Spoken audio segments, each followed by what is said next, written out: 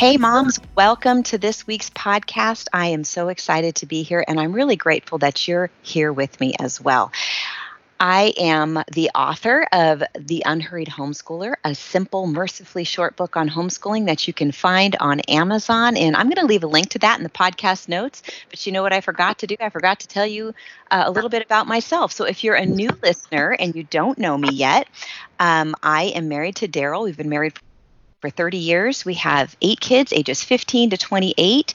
We have 6 grandkids, and we've been homeschooling for over 24 years. Well, this month on the podcast, I'm going to be covering some great topics, things like how to start a homeschool co-op, another podcast on You're the Parent, Know Your Parental Rights, and we're going to have Michael Ramey from parentalrights.org bringing some encouragement and talking about our rights as parents, but also bringing some inspiration and encouragement and some good words to remind us why we actually are the best person to be directing our kids' education.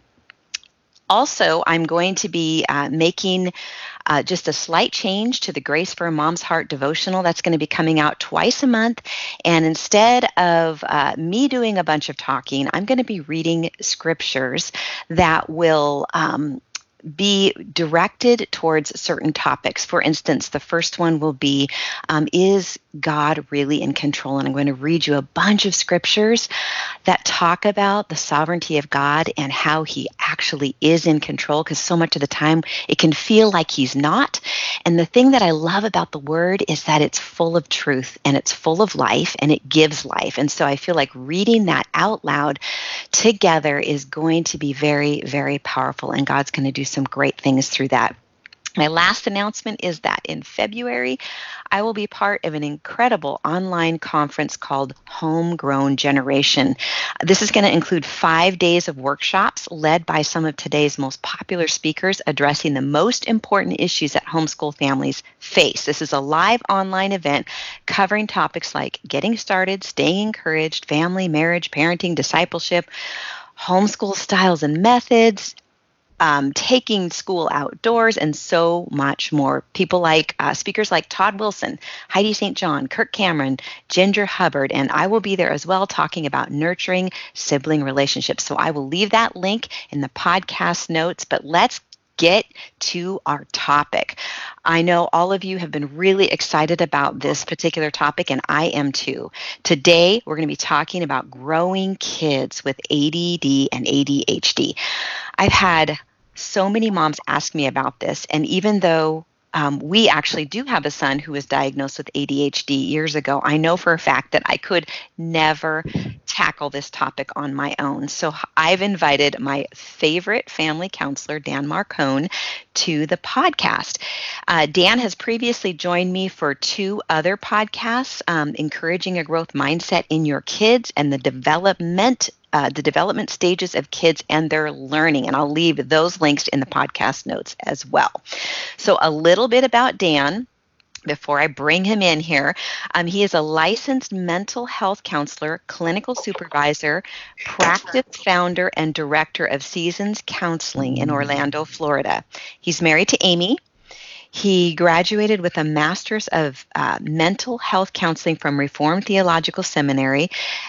Following school, he served as director of counseling for Adolescent Life Coaching Center from 2008 to 2009, and from 2010 to 2014, he was co-director of Journeys Counseling Center. And then in March of 2014, he founded Seasons Counseling Orlando, and he's proud to put his time and energy into growing this dynamic helping center. His spare time is devoted to studying new interventions, therapies, and the latest research and trends in the field. The psychology and neuroscience behind trauma diagnosis and healing have been a focus of intense study and application in his practice, resulting in accidental but very real trauma and anxiety specialties. So his areas of specialization, if you just want to kind of put them in a bullet point form, is trauma and or abuse, emotional, physical, or sexual, relationships, personal development, codependency, anxiety, depression, parent training, and teen issues. That is a mouthful, but I just want all the moms to know kind of where you're coming from, Dan. But welcome. Sure. Thank you for being here. We're so excited to have you. I'm really happy to be here. Thank you so much. And I'm eager to kind of come alongside moms and families with this really difficult topic. And so if I can be an encouragement to you and your listeners, I'm really happy to do so. Well, we really appreciate it. So we're going to just kind of start at the very basics. If you could define the terms ADD and ADHD so we can kind of know the difference between them. I've never really fully understood that. Well, it's complicated, and the meaning of ADHD is complex, and it's misunderstood because it's a neurological disorder, that impacts parts of the brain that help us plan, help us focus, and execute tasks in the frontal lobe, which is called, the executive functioning. And ADHD or symptoms, they vary and there's subtypes. So we'll talk a little bit about that. There's an inattentive type, there's a hyperactive type, or a combined. And they're often more difficult to diagnose in girls and adults. And that can be interesting as we, look at the development process of kids through different stages, and how to really get accurate, diagnoses is really difficult. And so we'll look at it. But what I'd like for you to think about when you think of ADHD is, I don't like to, when we say attention deficit hyperactive, disorder, I think it's more attention deregulation. Okay, so that's the key there that I think that's really important, or a dysregulation or a deregulation of a person's capacity to, particularly children when it develops early, and their impairment in some of the executive functioning areas. But it's a deregulation, and that's where part of the healing and rewiring work that goes into working with people with ADHD is to get more regulated. Okay. And that's a big key. So when you say deregulation, what do you mean by that? Well, that's definitely a mouthful there. Deregulation.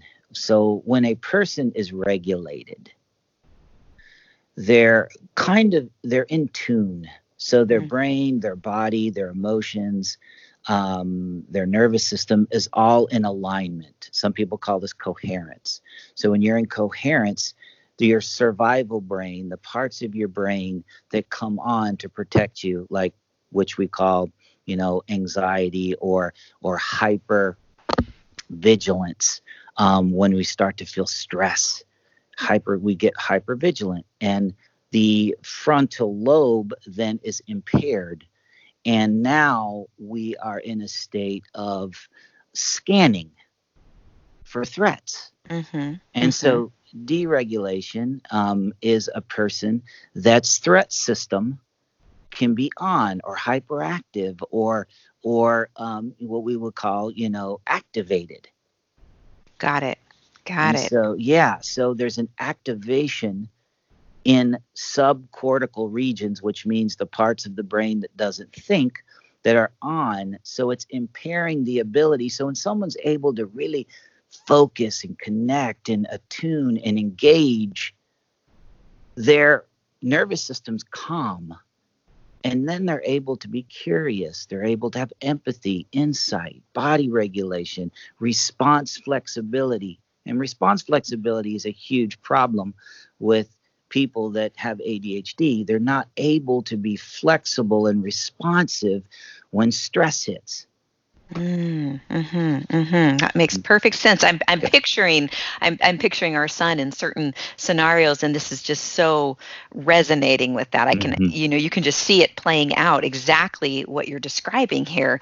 Gosh. And I mean, obviously there can be so many reasons for that, but really I think what we want to talk about today is is getting our kids who are struggling with this to a place where it's sounding to me like what we're wanting to do is to get that threat system sort of deactivated so Right, that right. they can engage and they can actually be curious and do the things that learners do. Because like today we're specifically talking to moms who are homeschooling kids with this, and this is where I feel like.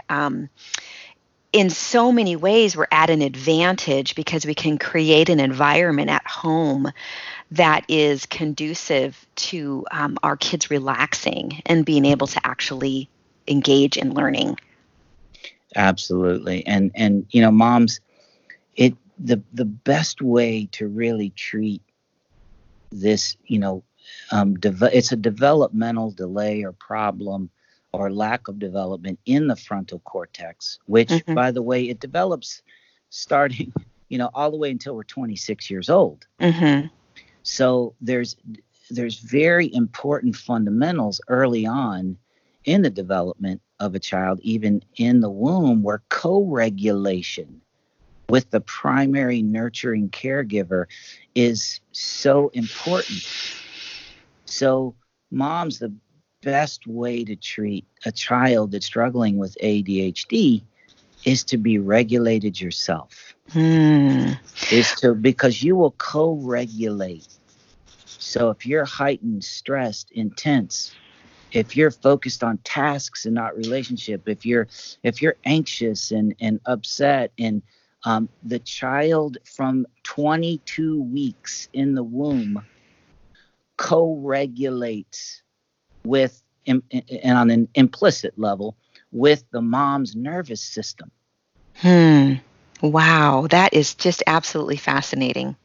That connection is so you don't really think of it as being that intense and that real, but yeah, I love what you're saying here, because I can just share a quick story. When our son was very young, he had a very hard time with emotions, and he did not know what to do with them, and I could tell that he couldn't think, he couldn't express, he couldn't find the words. He still sometimes struggles with that, but especially as a small child, it was particularly intense. And I just remember because we took a lot more of an unhurried approach when it came to homeschooling our kids.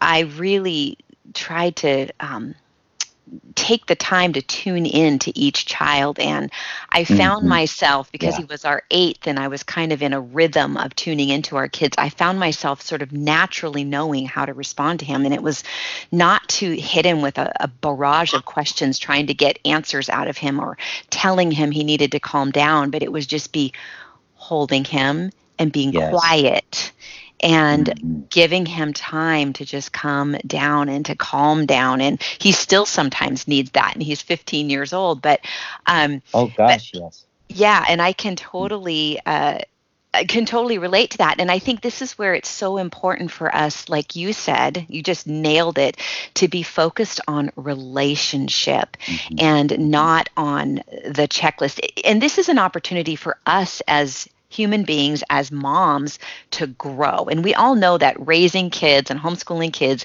is going to grow us as much or more as it does our kids. But particularly in this situation, it's no different. In fact, I think it's even more so. God has a plan. He has a purpose. I feel like we need to remember He's given us these kids for a reason. Like there's an intentionality there. He wants to not only do a work in our kids. So instead of looking at this like, oh my gosh, this kid is broken, I have to fix him, we can go into it going, we're both going to grow through this. And, looking at it as a team effort, you're doing this together. And, it's you and the child and God working together to first and foremost, have a good, safe, loving relationship. And then you can kind of move into that is a big part of and foundational to creating a good learning environment for the kids. So it's just always going back to that relationship, and that and just learning to regulate, like you were talking about, regulate ourselves, Mm-hmm. Mm-hmm. keep, this is hopefully a motivator to keep us Mm-hmm. from getting on the panic wagon about Nothing, everything. yeah, nothing more important than mom's mental health. Mm-hmm. And pressure and stress and anxiety and perfectionism and focusing on fixed outcomes is going to affect the child's ability to regulate. Right. And with ADHD, the description, that's the reason I say deregulation is more accurate, is because most people with ADHD have more than enough attention. They just can't harness it in the Mm-hmm. right direction at the right time with any consistency. I can almost hear the moms on the other end listening, going, "Oh yes, I can totally relate to this." And so these individuals, these children with ADHD, hyper focus and lose Mm-hmm. track of time or misplace things or blurt Mm-hmm. out an unrelated thought, or when when their focus breaks free from its chains, and it just, Mm. so it's really important to understand it in that way, which involves, like you said, a relational component to helping the child heal and grow and stay upstairs, is what we call it. Dr. Right. Dan Siegel or Dr. Bruce Perry, who talk about the developmental brain. These are psychiatrists that are well renowned and see it as a developmental problem, and a delay in development in the executive functioning. They'll tell you, it's so important. Empathy, love, compassion, those are experiences. Like, even when a child's young, when a child's mindset is formed in early attachment and the next component that develops in the womb is self-regulation. So we're talking about primitive developmental components here, in touch, eye contact, feeding, movement, voice. These are all things that, when a need is perceived by a child and the arousal comes up, the need's met, and the child is calm and Mm. safe and attuned and connected. And we have to repeat similar patterns as moms and dads to make it safe, to make them feel seen, to make them feel secure, and soothed. And that keeps the frontal cortex developing, that executive functioning, that orbital frontal cortex, that bottom part, that really then is let loose for learning and for absorbing and curiosity and innovation. When stress hits, it's impaired, and now we've dropped into scanning for threats, or cortisol or adrenaline based outbursts. And so it's super important that we continue that co-regulation. So, what I'm hearing you say is, when they're coming out strong, like what you were just mentioning, sort of an outburst or whatever, Mm-hmm. our best response is something calm, something soothing, relational, that kind of Yeah, thing. yeah, and it's super duper tough, and we just never want to punish a child, for behavior that's outside of their control, and not try to stop or override or change it. It's so hard to do, because it does feel like defiance, and anyone that has ADHD is going to have some oppositional defiance, because when Right. your threat system's on, you're only processing between fight and flight. Your Hmm. processing that's complex is not available to you. It's impaired. So working with that, so we want to focus on ADHD being the problem, not the child. Right, right. So, how, one of the questions that I got, I feel like you kind of answered the first two questions Mm-hmm. about how to understand them better so we can best help them, and how to build a Sure. relationship with someone who's so Mm-hmm. inattentive. But how do we help them deal with their emotions? Mm-hmm. Yeah, and that's what we would like. We call it emotions focused coaching. And we have to change our view of feelings. Feelings are a request for action. Mm. And with and so and energy. So when their emotions come up, it's very important for us to help them discharge that energy because the developing brain is misfiring all the time. We should be surprised when it's firing correctly. So change your So, expectations. yes, of course. And to expect a child to function like an adult is really, really unfair because they're not equipped. Their mental development is just, they're not there. Like even things like futuristic consequences doesn't come online till much later. You don't see it, Right, right. and so you have complex thought doesn't even come online till 12. So learning how to get mindful with their emotions and work on what we call the 3 R's. And so if you think about the brain as three like steps, the first step is the bottom of your brain, which is the area that's your brainstem, and that's diencephalon, which is the part of your body, your brain that drives autonomic systems or automatic systems, autonomic systems. So basically their regulation is more important. So we got to get the body regulated because when feelings come on you, they're really big.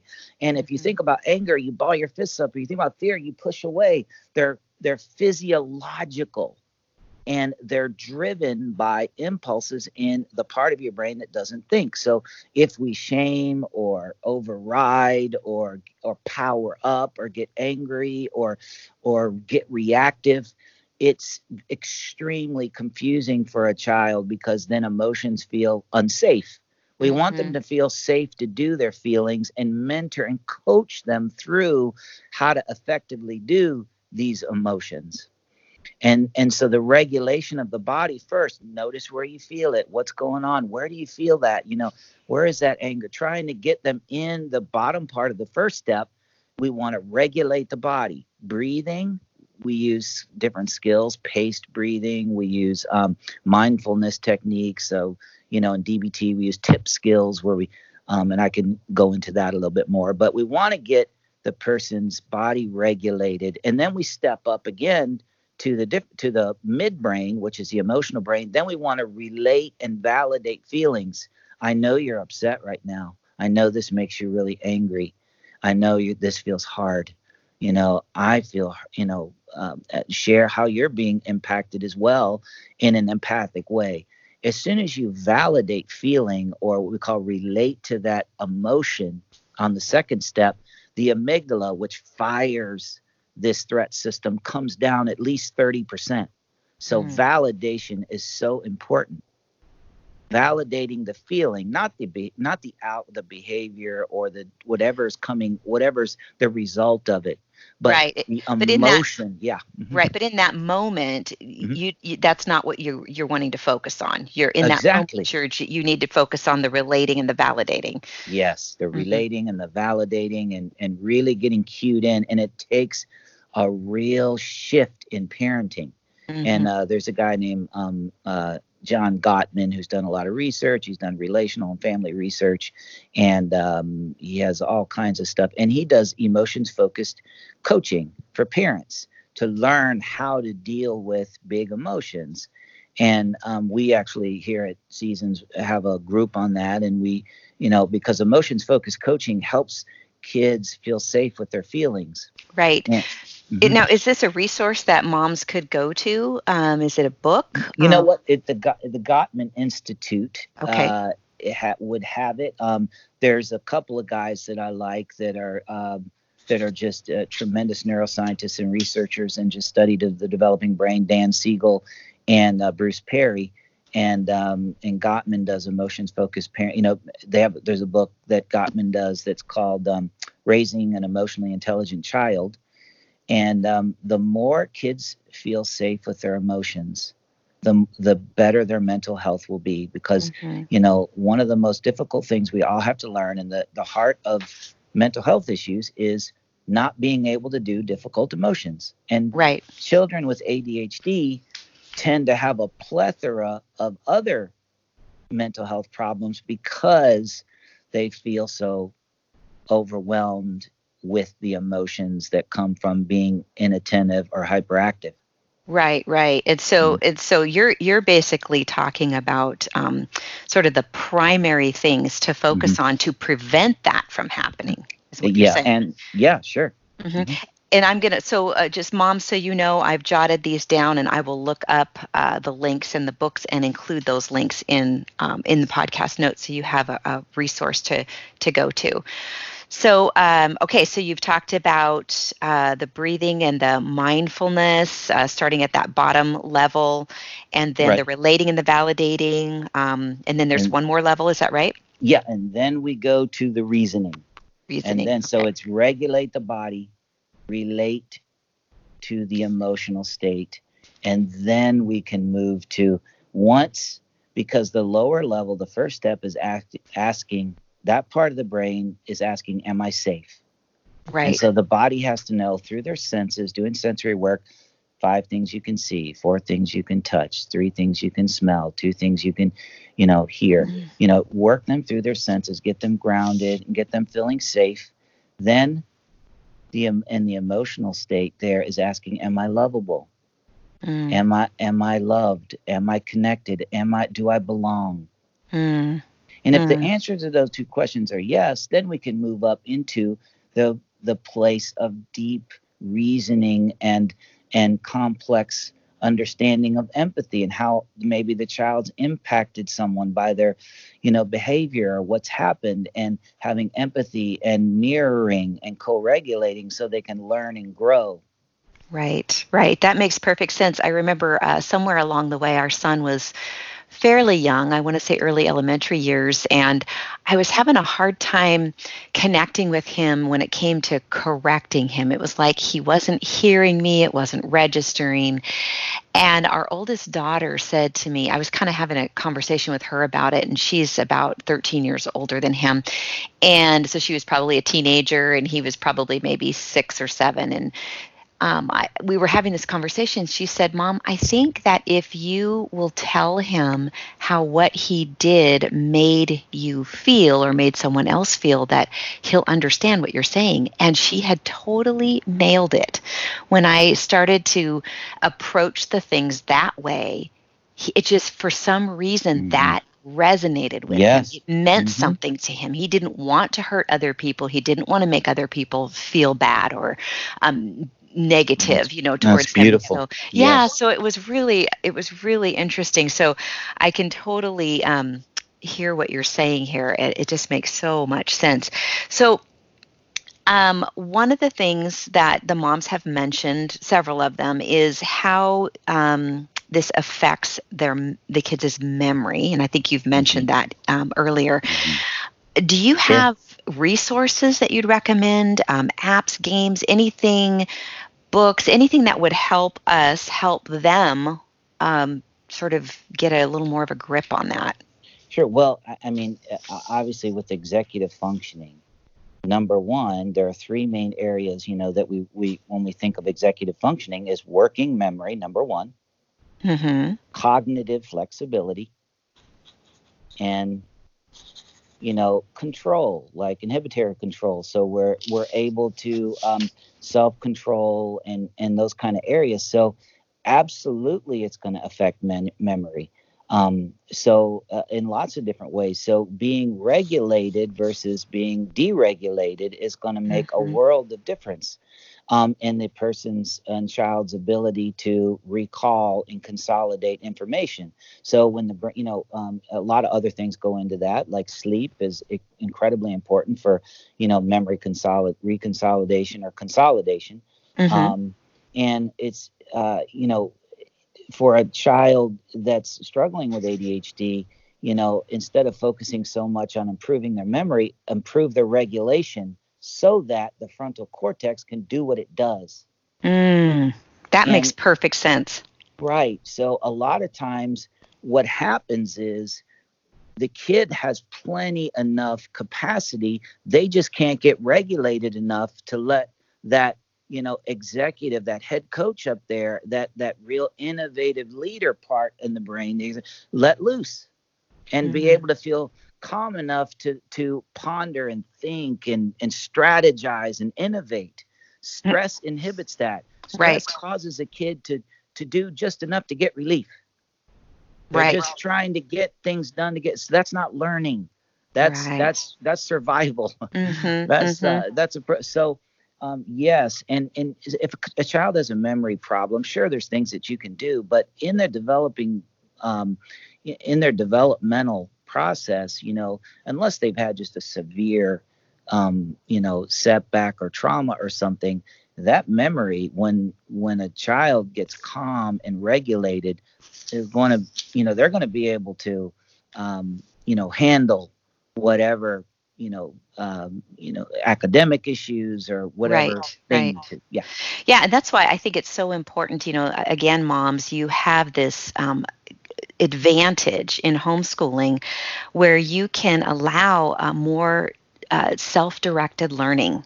And I know that that's been key with all of our kids, but especially with our boys and especially with our youngest son who struggled with this. The kid loves he loves to create with cardboard. So he makes things with cardboard and a glue gun and some duct tape every now and then, but that's basically all he wants for his I've asked him if he wants other things. And the thing is, he can focus for hours on end on this thing. Mm-hmm. And I just see this sense of calm and this sense of it's feeding something in his soul, in his brain, just being able to have those hours on end without a big time limit all the time to these projects that he wants to do. And I think that's so key when it comes to kids who are dealing with this. They can learn from a project-based perspective, rather than the books and the bookwork and the memorization and all this kind of stuff. It's so beautiful to watch it play out more naturally. And I guess what I want to do is encourage moms with everything that Dan has already said, even up to this point.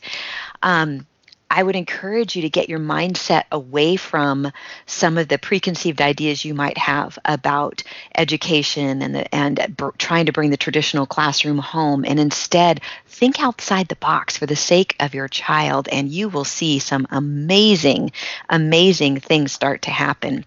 I feel like, Dan, can you tell me, do you think there's any connection between giftedness and this particular struggle for kids? Yeah, I think so. I can speak to that for sure. I want to piggyback up on what you just mentioned. Remember, moms, children learn through play. Mm-hmm. That's how they learn. That So is so true. if we're not being creative and using, just think, all of us, can learn through adults. Some of the most effective therapy is play therapy. Why? Because you have to be regulated to create, to innovate. You have Mm-hmm. to be able to step back and look at something and get fun and play. Positive emotion builds resilience. And so if I have Mm-hmm. positive emotion, I am going to be more regulated. So if I'm able to play, directed play can be your the it is the way children learn. And it's so important that the child have the capacity to create and learn through meaningful play.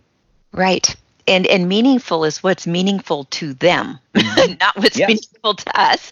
I couldn't care less about cardboard and glue guns, but watching him create and seeing how calm he is while he's doing it and how detailed he is with it. He'll choose to do that instead of something else that I think would be more fun for a 15-year-old, but this is what he loves. And I think just trusting that God is working in the midst of all of that, and that whole idea of learning through play, like you said, it doesn't just apply to the younger years. No, it does not. It's adults, it's teenagers. When our kids were, we've graduated 6 so far, and all of our high schoolers have always had margin in their afternoon for creativity for the things that they want to pursue, for the things that they're interested in. One of them loved digital music. That was his area of creativity. And I would see that same delight in his face when he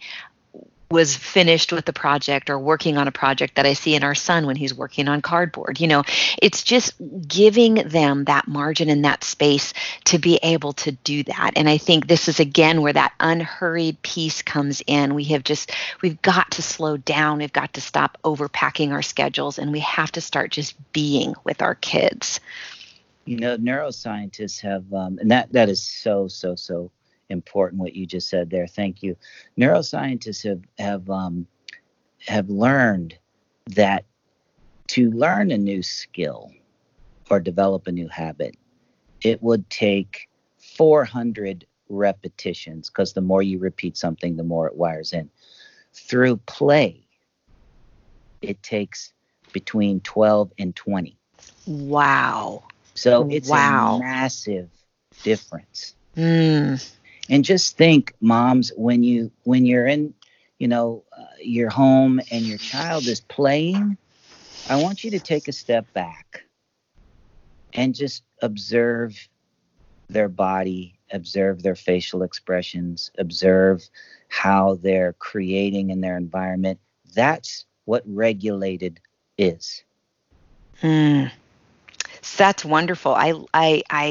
I'm so thankful that you said that, because one of the things that I encourage moms to do is to be a student of their children. And when I talk about what that looks like, it's just as you described. They're off doing something that I'm not giving them to do. They're choosing to do, whether that's playing with a sibling or playing by themselves, being outside. It always seemed to involve doing something they enjoyed. And I would sit back and I would just watch them. And like you said, watch their expressions, watch their faces, see what they took delight in, how they responded to things. And it told me so much about that child. And it really helped give direction in our days, as far as what are we going to do? How could we approach reading in maybe a more interesting way that this child would enjoy more, or whatever. It really helped kind of give us those specific directives so that we could do just create a more a learning environment that was more custom made for our particular kids. Mm-hmm. And so I think one of the things that is coming to the forefront here as I'm looking over these questions from the moms, they're again asking, how do you get distracted kids to focus? And I'm thinking we've already gotten some of that direction by starting out with that relational piece of it, and just keeping things very calm and safe. But I wonder if you could help us with, maybe kind of break it down into general age categories, and just some sort of general ideas or tools, or I don't know. Do you have anything that you'd like to share? Younger children, elementary ages, high school, that kind of thing. Regarding just kind of helpful things to help them focus, or do you feel like the things you mentioned earlier kind of answer a lot of that, the relational piece, the quiet piece, the calm and safe and not reacting piece?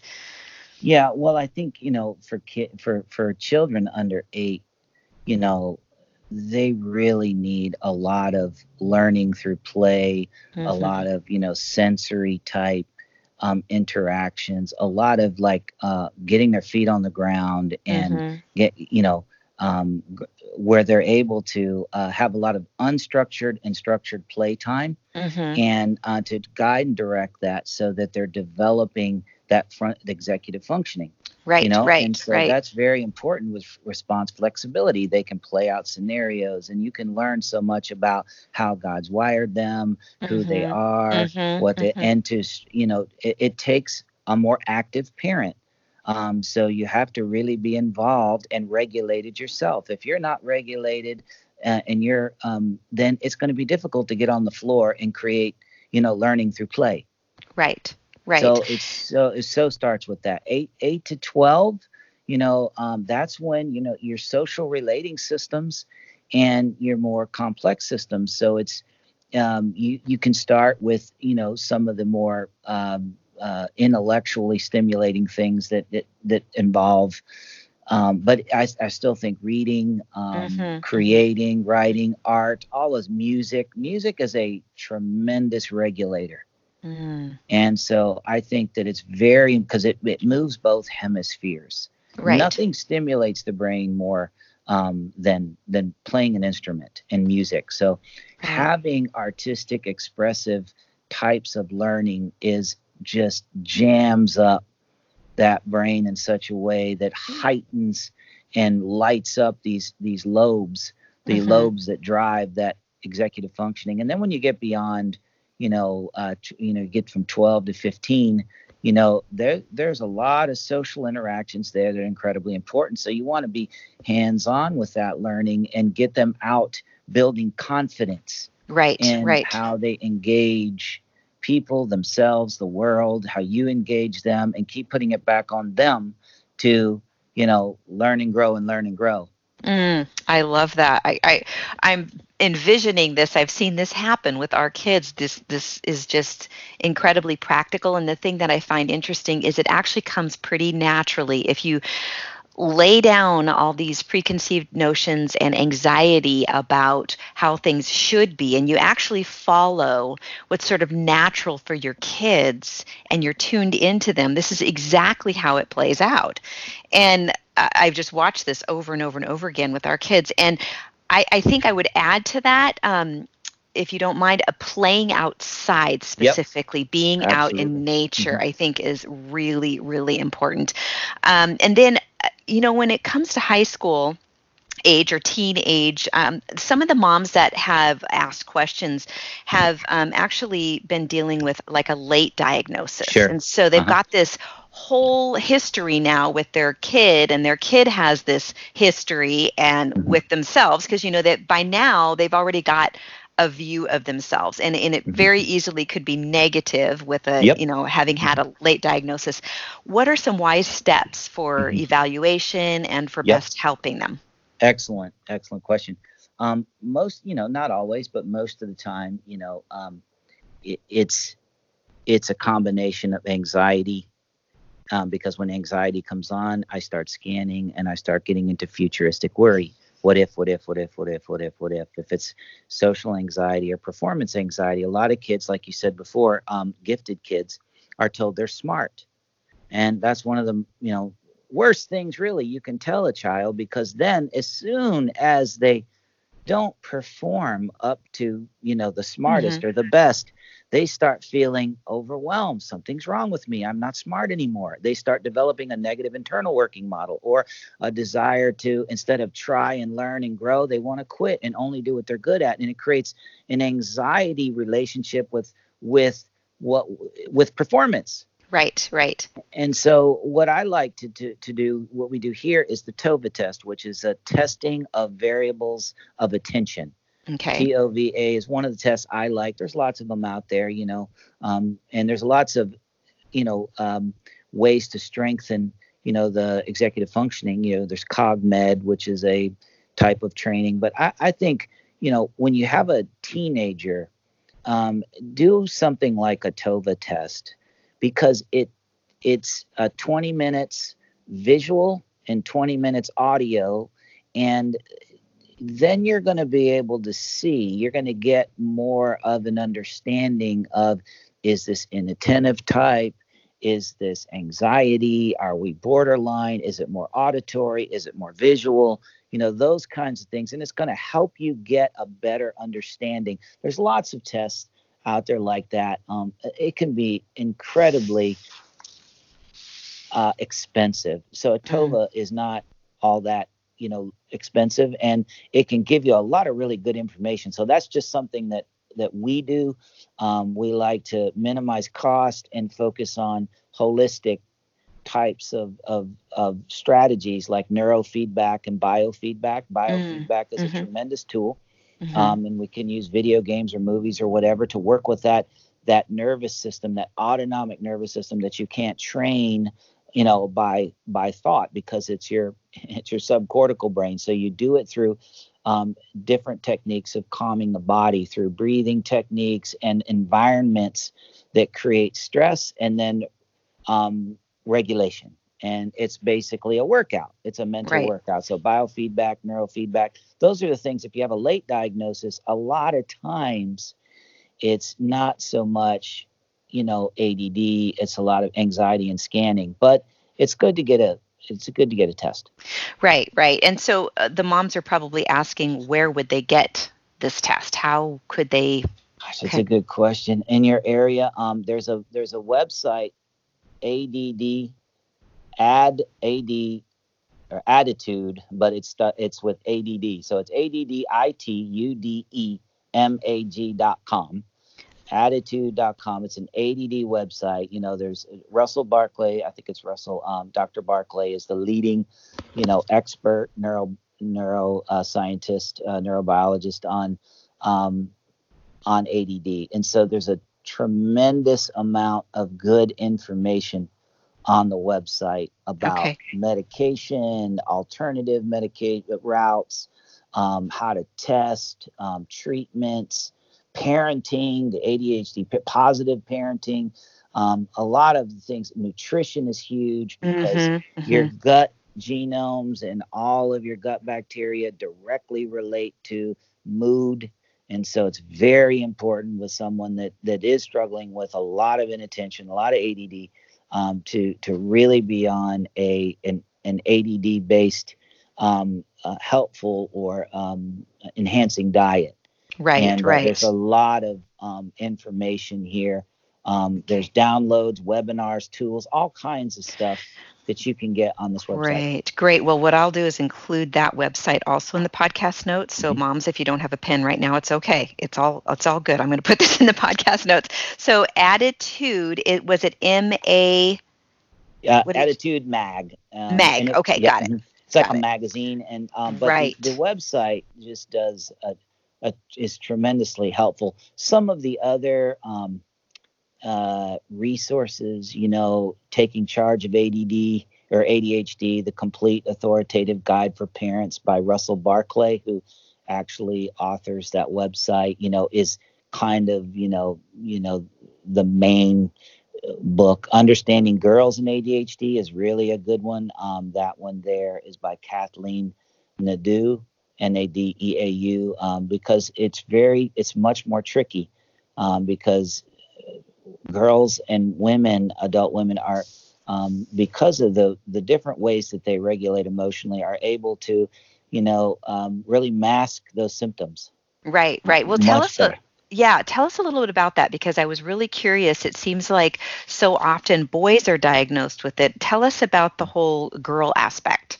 That is it's really tricky. It's kind of new as we look at it, because girls tend to develop, emotionally, their emotional sensing and their capacities and abilities much quicker. And they're able to identify emotions and work with emotions. I guess, God wired us differently in that way. So a lot of times girls will internalize way more than boys do. And so they'll turn all that energy inward. And so it's harder to see. It looks more like hypo rather than hyper. And okay, so that makes perfect sense. So what would that look like? Let me take a look here.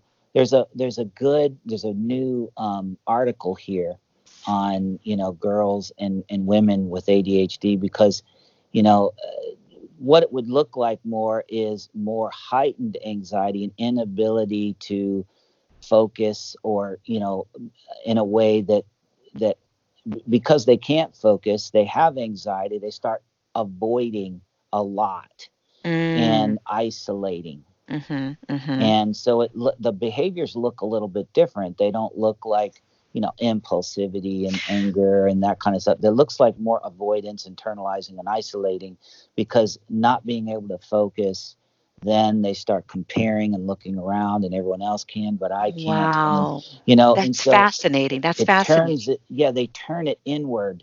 and mask those symptoms, because usually, big emotions, are really tough for anyone to do. But Right.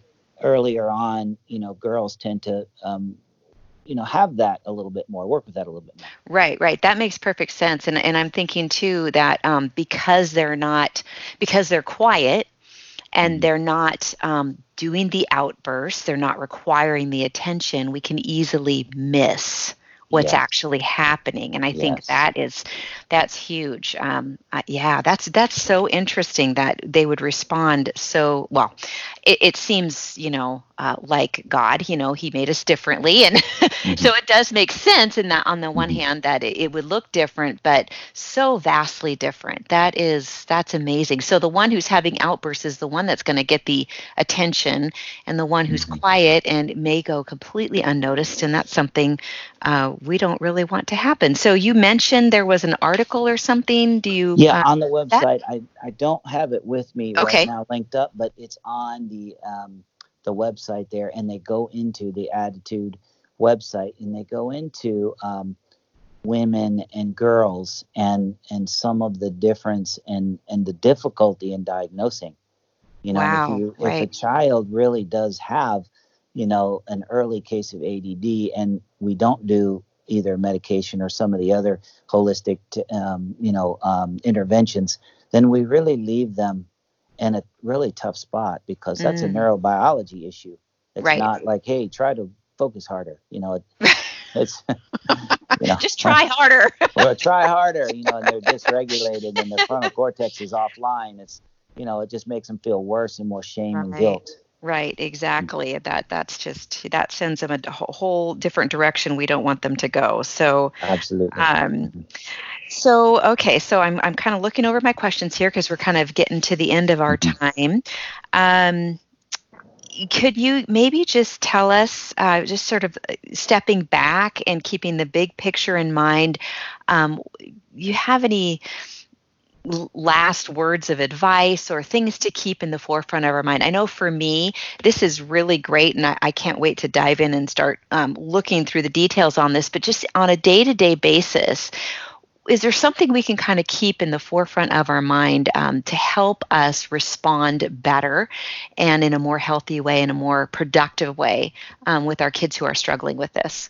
Yeah, I think so. I think one is, try to catch them as much as you can doing something positive. Mm, love that. Look for that. Really look to catch them, doing something positive, because remember, positive emotion builds Builds resilience. resilience. Yes, I wrote that down. That was a great quote. And So, so you want to, when they feel good about themselves and they feel love, that's four S's: safe, seen, soothed, secure.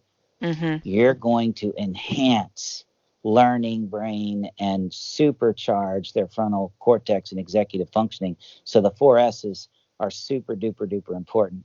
mm Feeling safe, feeling soothed, feeling seen. Seen is, see them for their feelings, who they are, because a child is, they only know their feelings are them. They mm don't know much how to differentiate. That's a very advanced skill. Is something we have to learn.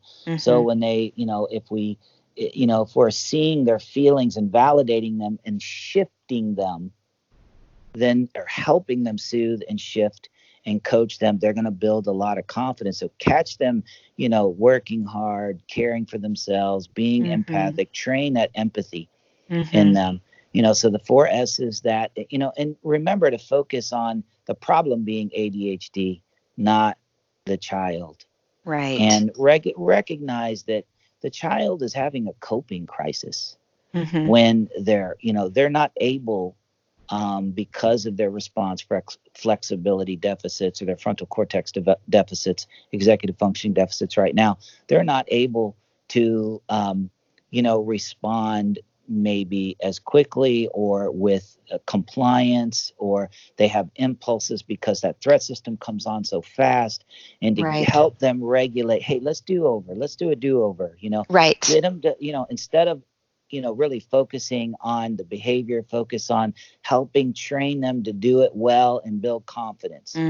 I love that. I love that. And I'm sitting here and I'm thinking about the mom out there who's listening who maybe their child hasn't been diagnosed, but they're suspicious that maybe they have that.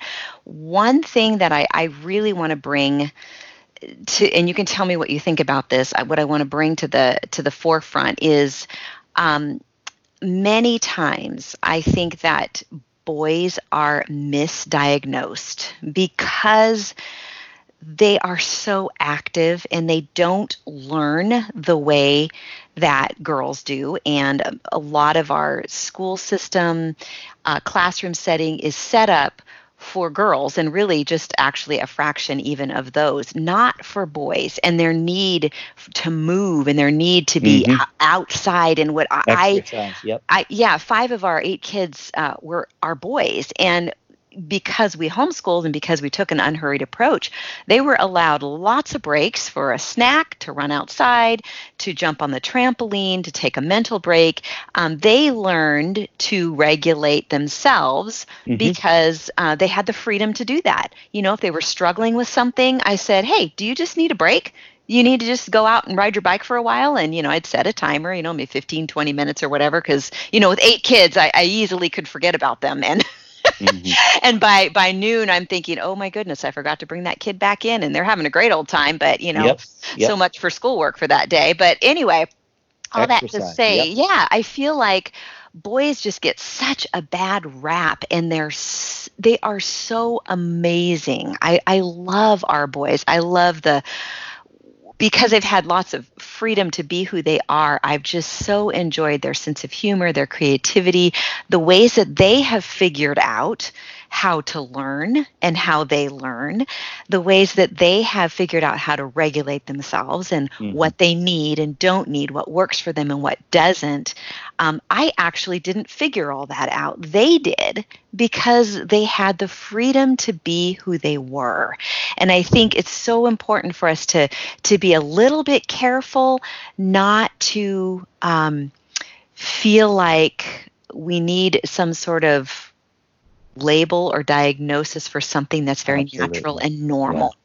So Mm-hmm. just kind of, I just wanted to throw that out there Mm-hmm. because we Mm-hmm. our culture is so full of just all kinds of ideas about different learning issues and how boys should act, and so there's just I think the things that you shared today, this is what I'm so thankful for, is that the things that you shared today, regardless of whether they've actually been diagnosed or not, are still Yes.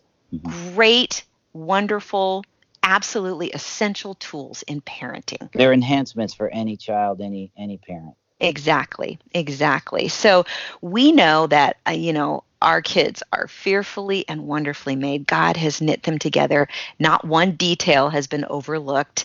And I think the things that you shared today are just incredibly helpful and will help us, see where God is working in our kids and in us, and cooperate with that. Can I mention Sure. one more Yes, takeaway? absolutely. One more takeaway, moms and dads, make sure you know the difference between discipline and punishment. Mm, Because a child with ADD is really tough.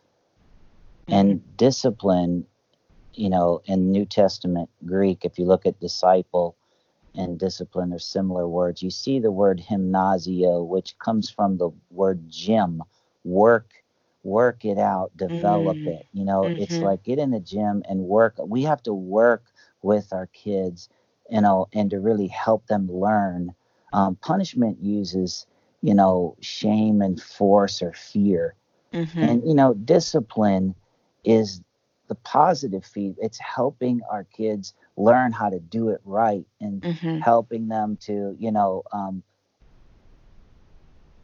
grow and learn from their mistakes, not feel Right, shame and fear and guilt. So, right.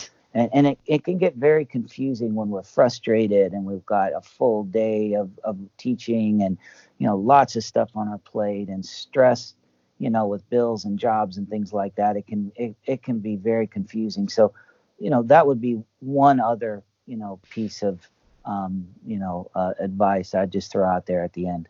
That's excellent. I'm so glad you shared that. I think again, this is where it comes down to it is worth slowing down to be able to take a step back. When things get amped up, I remember with our kids, one of the best lessons I learned was when the kids things were starting to fray, which could happen in a matter of everything could be going great and 60 seconds later everything's falling apart.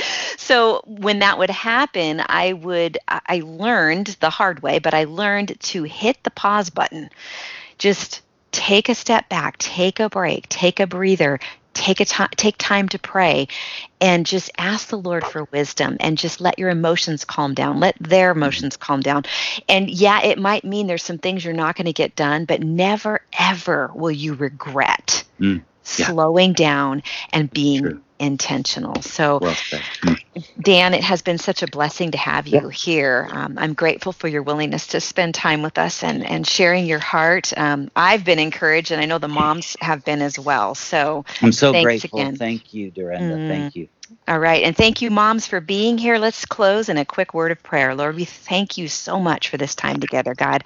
It just felt like there was just your presence was here, God. We know that there were tools and things that you've made available today for the moms who are listening, and I pray that that each one would tune in to the intuition that you've given them for their specific children, and that you would bring to mind the tools and the things that we've talked about today, the ones that are going to work best for them, Lord. And so we lift each mom up to you who's listening, dads too. We just pray for your blessing over them. We pray for wisdom. We pray for the Holy Spirit to give them discernment and direction, Lord, and just pray peace over their households. In Jesus' name, amen. Amen. Amen.